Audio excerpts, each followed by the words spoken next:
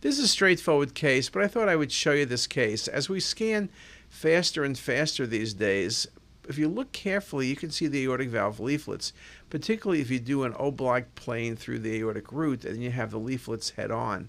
And in this case, you see a beautiful example of a bicuspid aortic valve with early thickening and calcification. Patients with bicuspid valves have an increased incidence of dilated ascending aorta. It's common in Marfan syndrome, but it's also a common occurrence incidentally.